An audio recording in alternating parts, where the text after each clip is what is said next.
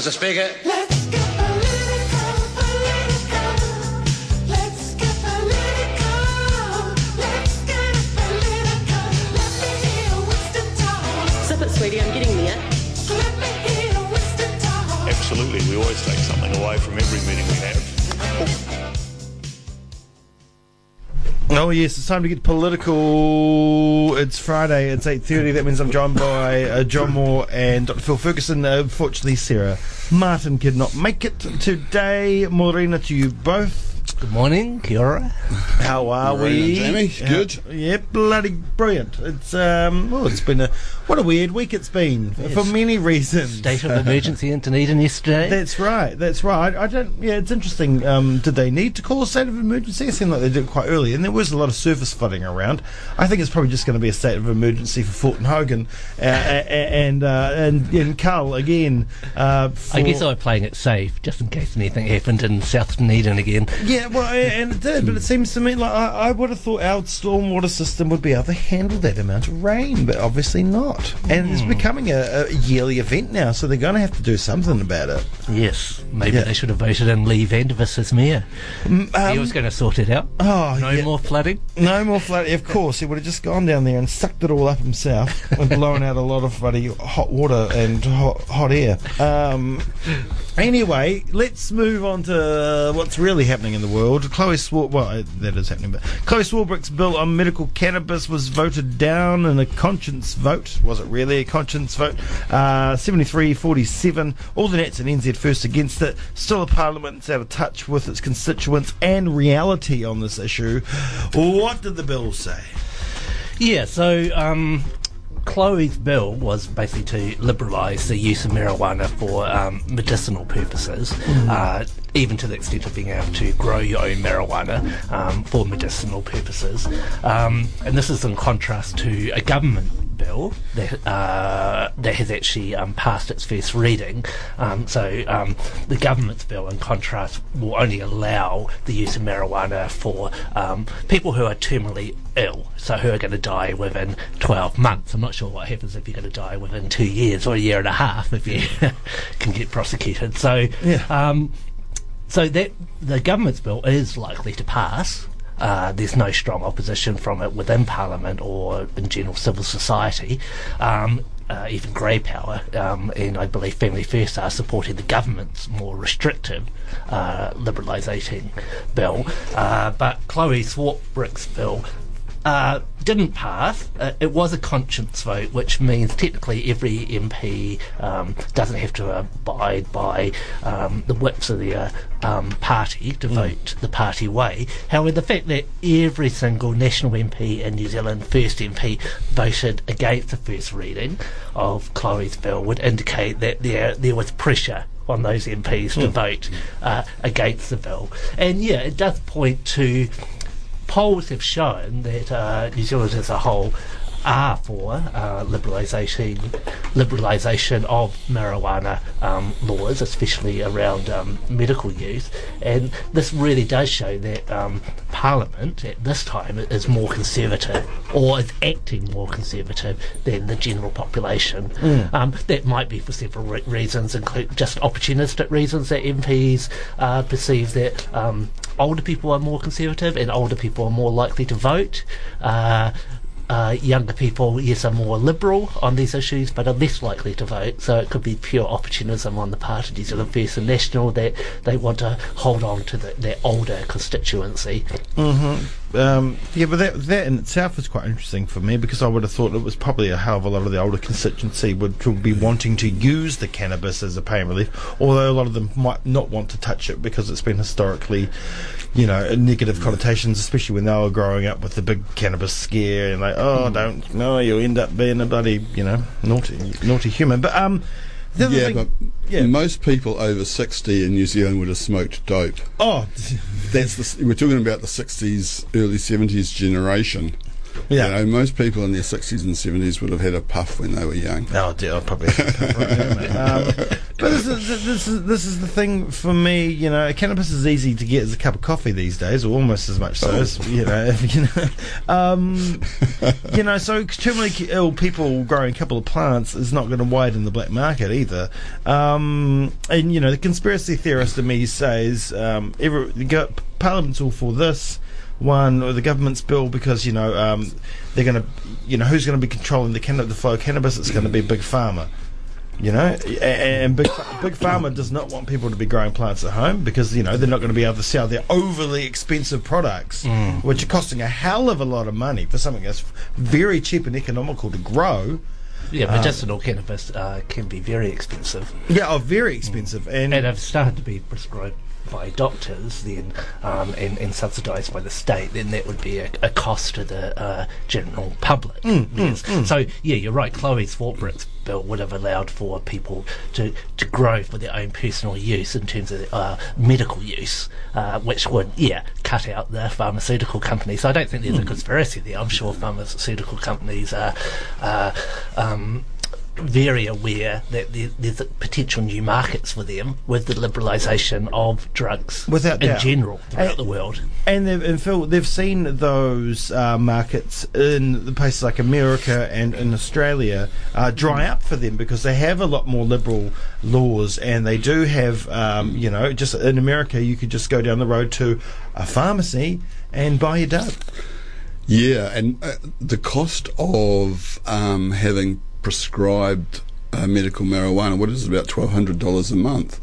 So obviously it makes sense to the population as a whole to have people growing a bit in their backyard or their glass house, or you know, their spare room, or wherever. But it's an interesting sign, isn't it, of how the public lead and the politicians follow eventually. Yeah. You know, that the weight of public opinion is that it's a good idea, and that it's terrible that old people, or not just old people, I shouldn't say just old people, you know, because there are young people who are, and middle-aged people who are in chronic pain as well. So most of the population don't want to see people suffer unnecessary when there's a simple solution. Yeah. But the politicians just follow way behind public opinion, like they did on, you know, the legalisation of homosexuality, like they have on abortion, like they have on all those kinds of issues. And they have these so-called conscience votes, which I think are complete. I think conscience votes are wrong. You have a party position, people vote yes or no on it, and the people who are elected to the party, you know, they should go along with that position. So using this party vote thing, a majority of MPs have voted against it. And like you say, you know, what's going to happen in the end? Is it going to be available eventually by through prescription with big pharma companies, big pharmaceutical companies, you know, making a mint out of it, And the government getting its tax and the cut government too. getting a tax cut out of that. Yeah. Yeah, it seems very backwards and illogical for me. Just to throw in a counter argument there, I'm personally all for the legalisation of marijuana and actually all drugs. I think the Portugal model has shown that purely just liberalising drug laws doesn't lead to rapid rise in the use of drugs. However, I believe that the marijuana lobby, the pro-marijuana lobby, does exaggerate the medicinal uses of marijuana. The science is still out in terms of how effective it is in terms of use as a pain relief, and there are opiates, morphine for example, are still seen as more effective drugs despite all the problems with opiates, but are still seen as more effective drugs to deal with a large number of issues related to pain.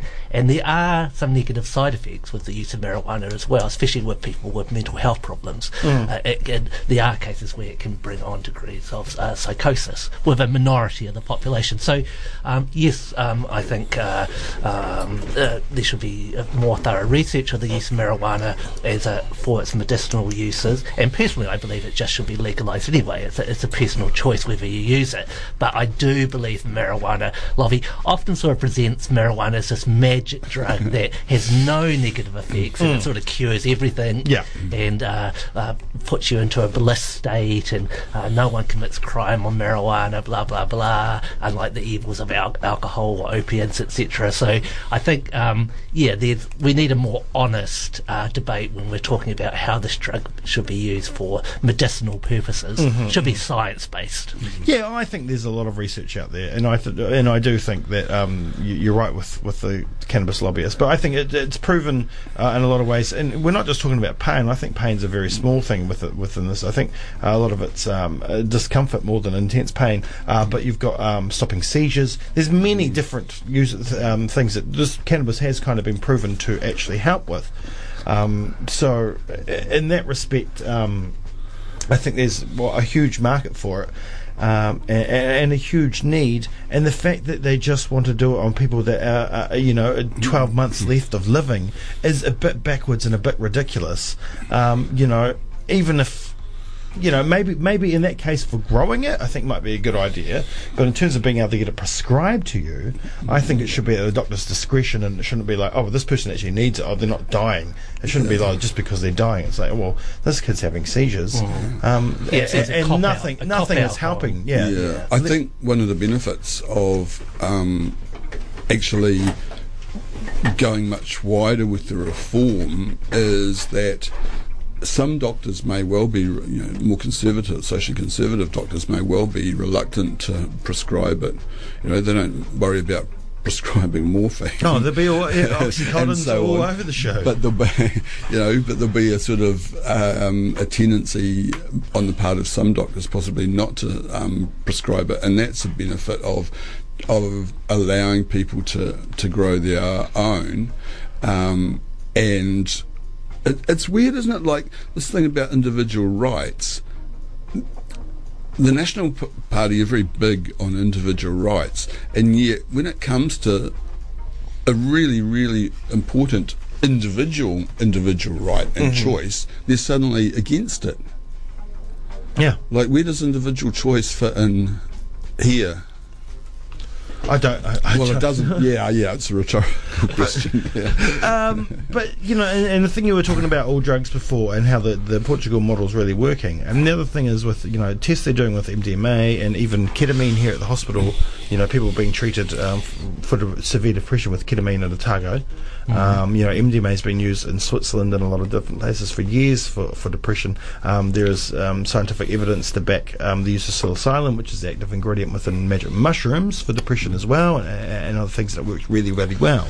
And this is things we should all really be looking at. I mean, they're going in the Amazonian jungle all the time and looking at plants and trying to get new drugs out of those. And why can't we use ones that we know are there and how to use, but somehow, because they have been illegal for so many years, there's some kind of taboo on it?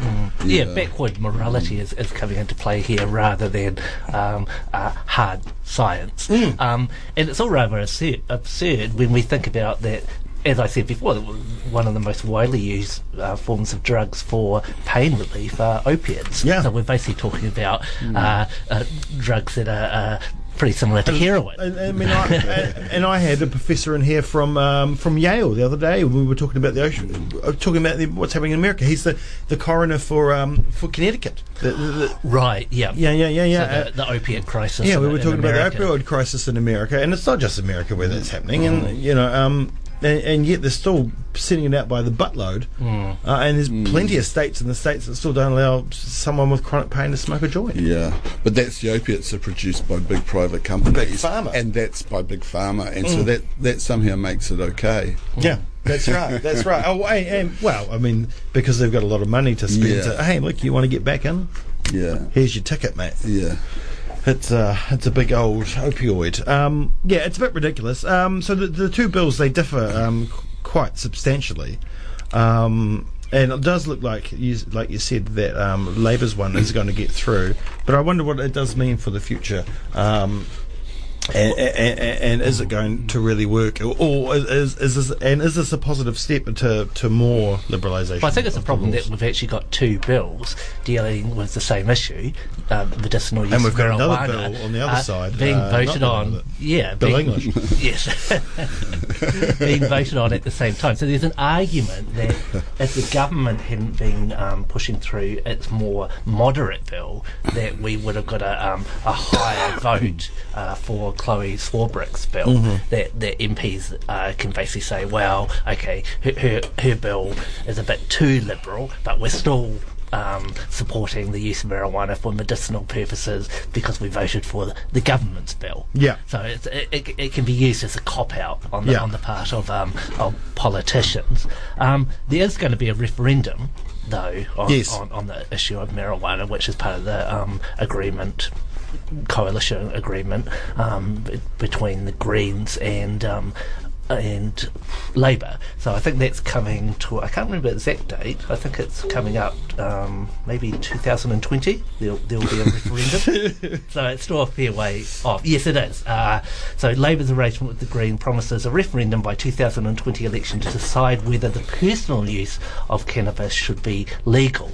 So how far that referendum will call for liberalising the use of marijuana, I'm not sure, but it seems to go beyond just mere medicinal use of marijuana, but will tackle the question of personal use Is of it going to marijuana be as a well. non-binding or a binding referendum? I believe it's a non-binding They're all referendum. non-binding, aren't they?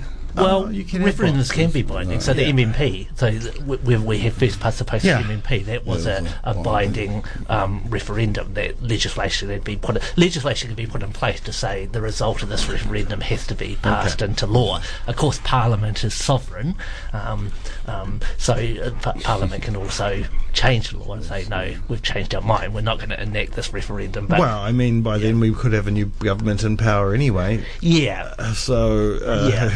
who knows? I mean, they could even just scrap.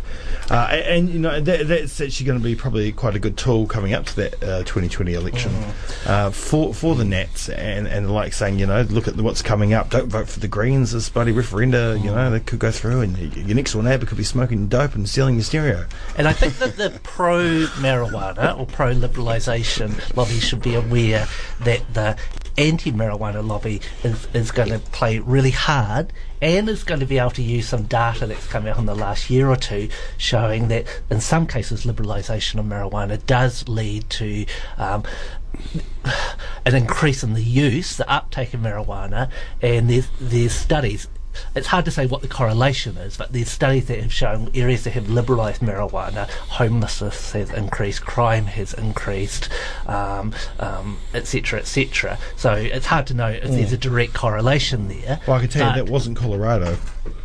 Yes, but it's yeah, I think we have to be aware that there's going to be a pretty full-on debate about this issue. So when you look at Portugal, it's interesting in Portugal, yes, the liberalisation of so-called hard drugs hasn't led to an uptake, but maybe that's just because the general population in the West doesn't really want to use heroin and more hard drugs, whereas marijuana is a more popular drug, so possibly you do get a greater uptake with liberalisation of marijuana, and that's not necessarily a bad thing.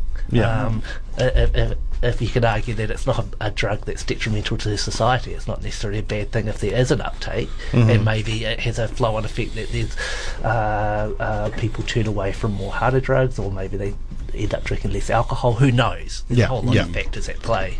Because if you bring in alcohol, like you can say, oh well, having alcohol legally available makes more people alcoholics and Certainly creates causes more crime. and causes more crime. Yeah, but you know, who wants to make alcohol illegal? No one, No one. but they should. Yeah, Prohibition and lobby that in the worked- 20th century. That worked well. We better move along because we have talked about that for a long time. But it'll be interesting to see what comes out of that. And you know, just smoke weed every day. Not that I do. I don't smoke at all. But that's all right. It doesn't bother me. It just doesn't feel good. Anyway, there was a poll out. We were going to talk about something else, but we're going to talk about the poll. The results of a new poll. Labour's gone up a bit. Nationals come down a bit. Jacinda Ardern, everybody's loving her. Yeah, I think that's exaggerated because, of course, Labour is on 42. Well, Labour's on 42.3%, National's on 44.5%. So that's a big upsurge for Labour by 5.4%. Huge. But National is still the most popular party out of all the parties. So it's interesting that if we compare it to the last National government when they first came to power, there was majority support. Overwhelming support for John Key, at least. Yeah. That sort of Keir mania seemed more significant than the Jacinda mania at the moment. And there's arguments of why that is. Why haven't we, with this whole Jacinda mania phenomena, with the government rolling out progressive policies that we can expect will be popular amongst a large part of the electorate, why aren't they more popular? Why aren't they surging ahead of National? And one argument is that, from Chris Trotter this week, is that people are locked into this first past the post mentality. The fact that the National Party is pushing out this idea that they should be the legitimate governing party because they're the most popular party in terms of current polling and in terms of the election, has made people sceptical of the current Labour-led government. Now, I would completely argue against that position that National are the legitimate governing party, because the fact is that the majority of people who voted for either Labour, Green or New Zealand First, who make up the government. So the majority of people have voted for the current governing parties. And there's an argument that were voting for Labour, either Labour, Green or New Zealand First, that actually people did vote for a change of government as well. Yeah. But nonetheless, I think there is an argument that people are still locked into their old first past the post mentality. I mean, is it a fact, Phil, that in New Zealand we have one so-called conservative right-wing party? They don't have many friends. We don't have hard right parties over here, or any other kind of support parties around it. But you've got a left that's kind of fractured. You've got a left that some are quite far left, and there's a party that they can kind of support in the Greens, and then you've got the centre ground left, which is not a bad base as well. So really, while yes, they are the biggest party, they're the only party of significance on that side of the spectrum. Yes, that's right. They benefit from there not being anybody to their right. I think the problem with Chris Trotter's argument is that, okay, if you look at the percentages from this latest poll, it's very, very first past the post. But we've had MMP for a quarter of a century. Yeah. Is he really saying, people still think in first past the post terms? Because I don't How think much of they the population's only grown up in an MMP exactly environment? Yeah, if you take anybody under say 45, they will never have voted in an first past the post government. So I think what he's doing is just looking at the figures and saying, well, that's very first past the post, which it is, but that's not an explanation.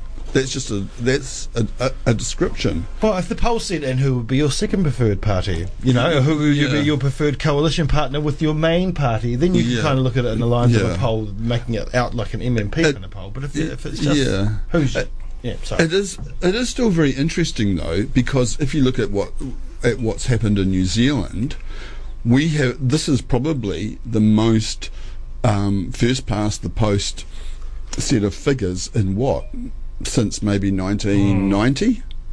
It's probably the most first past the post figures in 30 years. And what's happened is that if you look at the combined National and Labour, that's almost 87% of the population. And even in the 70s and 80s, when we had first past the post, you had social credit. National and Labour never got 87% of the of support. Back then, in fact, it's probably, I don't know, it might even go back to the 1940s or the 1950s. Well, it's obviously a lot of New Zealand First team leaving there and going back to National, perhaps, or because they're punishing punishing a Winnie for going with Labour. Yeah, either they're punishing Willie for going for Labour, and of course there's going to be at least a minority of New Zealand First supporters who would have wanted New Zealand First to go with National. I think there's also an argument that New Zealand First and Winston Peters' support of the TPP would have hurt them in terms of support amongst traditional voters in New Zealand First as well. New Zealand First runs on a pre-election anyway, runs on a hard nationalist, anti-globalist line, a la Donald Trump. Yeah. However, when New Zealand First and Winston Peters ever get a slice of power, they tend to be a lot more opportunistic and a lot more moderate. But nonetheless, New Zealand First did campaign very hard against the TPP, and they've traditionally campaigned against these so-called free trade agreements between major states in the world. So the fact that not only has New Zealand First indicated they'll support the new TPP, but Winston Peters actually went over to Vietnam and was a major player in those negotiations. I mean, I don't have any hard data on this because I don't believe people would be polled, and New Zealand First supporters haven't been polled, but I'd imagine it must have hurt them. Yeah, definitely. But I was thinking about this while I was waiting for the bus this morning, about these. So you had a lot of time, didn't you? I had a lot of time. Damn, bus was so late. I was thinking about these figures, and actually I was trying to think, like, New Zealand politics have been dominated by National and Labour. You could say since the 1890s, like National was the Liberals and the Reform Party, and they go back then. Labour goes back to 1916. We've got a remarkably conservative electoral setup, a remarkably conservative parliament that has been broken a couple of times. So the fourth Labour government, and then being followed by the fourth National government and the whole new right economic reforms, that kind of knocked a big hole in that. So you had the Alliance and New Zealand First and ACT as well, emerging, and then you had little spikes for Peter Dunn's party in one election and so on. But we have a remarkably stable electoral system, and I don't know what it's going to take to shake it up a whole lot more. But we've got two mainstream dominant parties, and I think the Greens have got a kind of pretty much a permanent place in Parliament because they're a brand. Yeah, it's on environmental issues and on social liberalism. They're a brand. New Zealand First kind of comes in and out. Well, and it's Winnie anyway. And it's Winnie, so. yeah. And will Shane Jones keep them going once Winnie's retired? Yeah.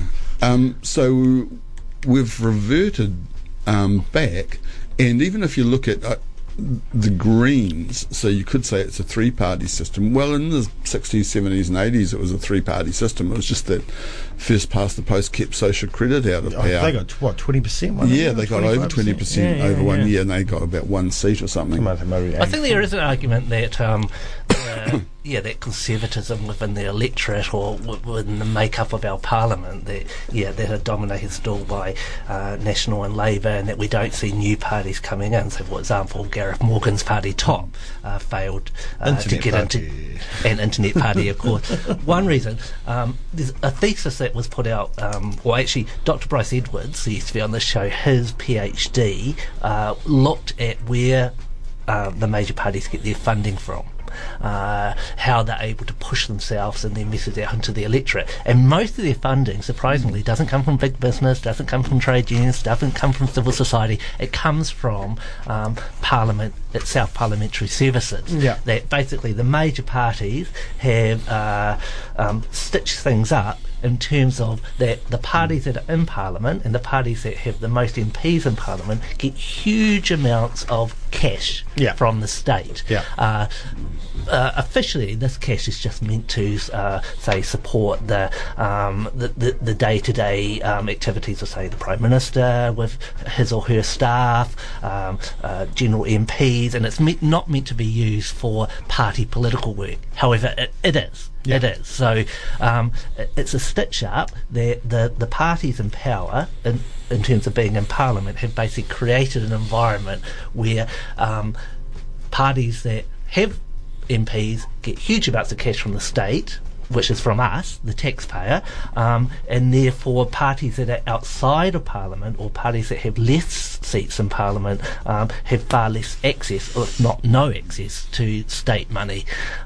So, yeah, in a sense, it's a bit of a corrupt stitch-up, really. Yeah, well, we're going to have to leave it there. Thank you both for coming in this morning. It's always a pleasure. For sure. Up next is news.